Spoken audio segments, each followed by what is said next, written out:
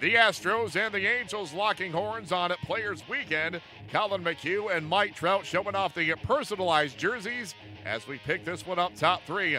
Parker Bridwell with a 1-0 lead, but not for long. Right-handed batter, Bridwell ready, and here's Parker's pitch. This one is hit well into left field. That ball's carrying out in left field, and it is gone. That one lands in the Astros bullpen. Second home run for Davis. Only had 27 at-bats now since they brought him up. And just like that, we're tied at 1. Well, the Astros can hit home runs. Here's a pitch that gets away from the catcher. Maldonado fires to the plate, and scoring from third base is Springer. Springer has good speed. He's their leadoff guy, and he comes in on the pitch that was in the dirt and skips past Maldonado, and now it's 2-1 Astros on the wild pitch. Here's the 2-2, and he waves and misses that one. Struck him out. Chased one that was high and out of the strike zone, 89 miles per hour. And that one kind of has Albert talking to himself. There goes Trout, and the pitch, it's cut on and missed. But a strikeout on Cole Calhoun for the second out in the inning, and now the Angels need a 2-out hit from Simmons.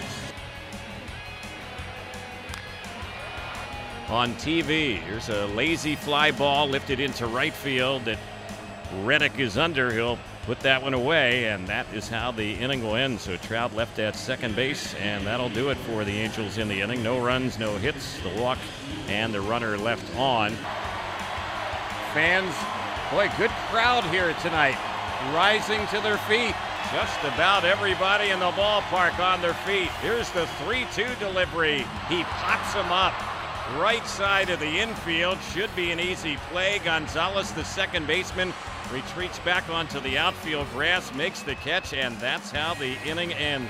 Despite another strong effort by the youngster Parker Bridwell with 7 innings of 2-run ball, he was saddled with a tough luck loss as the Angels fell to the Astros on Friday by a 2-1 score.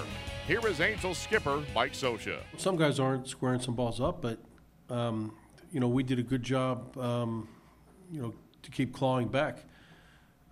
Cam got hit with what looked like a clean single to left, and Bregman made a great play to get to it to keep Crony from scoring, and then they ended up getting Mike out to get out of that inning, and then Simba hit a bullet that looked like it was over Gonzalez's head, and he snags it and doubles off Cole. So they made a couple good defensive plays that changed some of the chemistry in the game.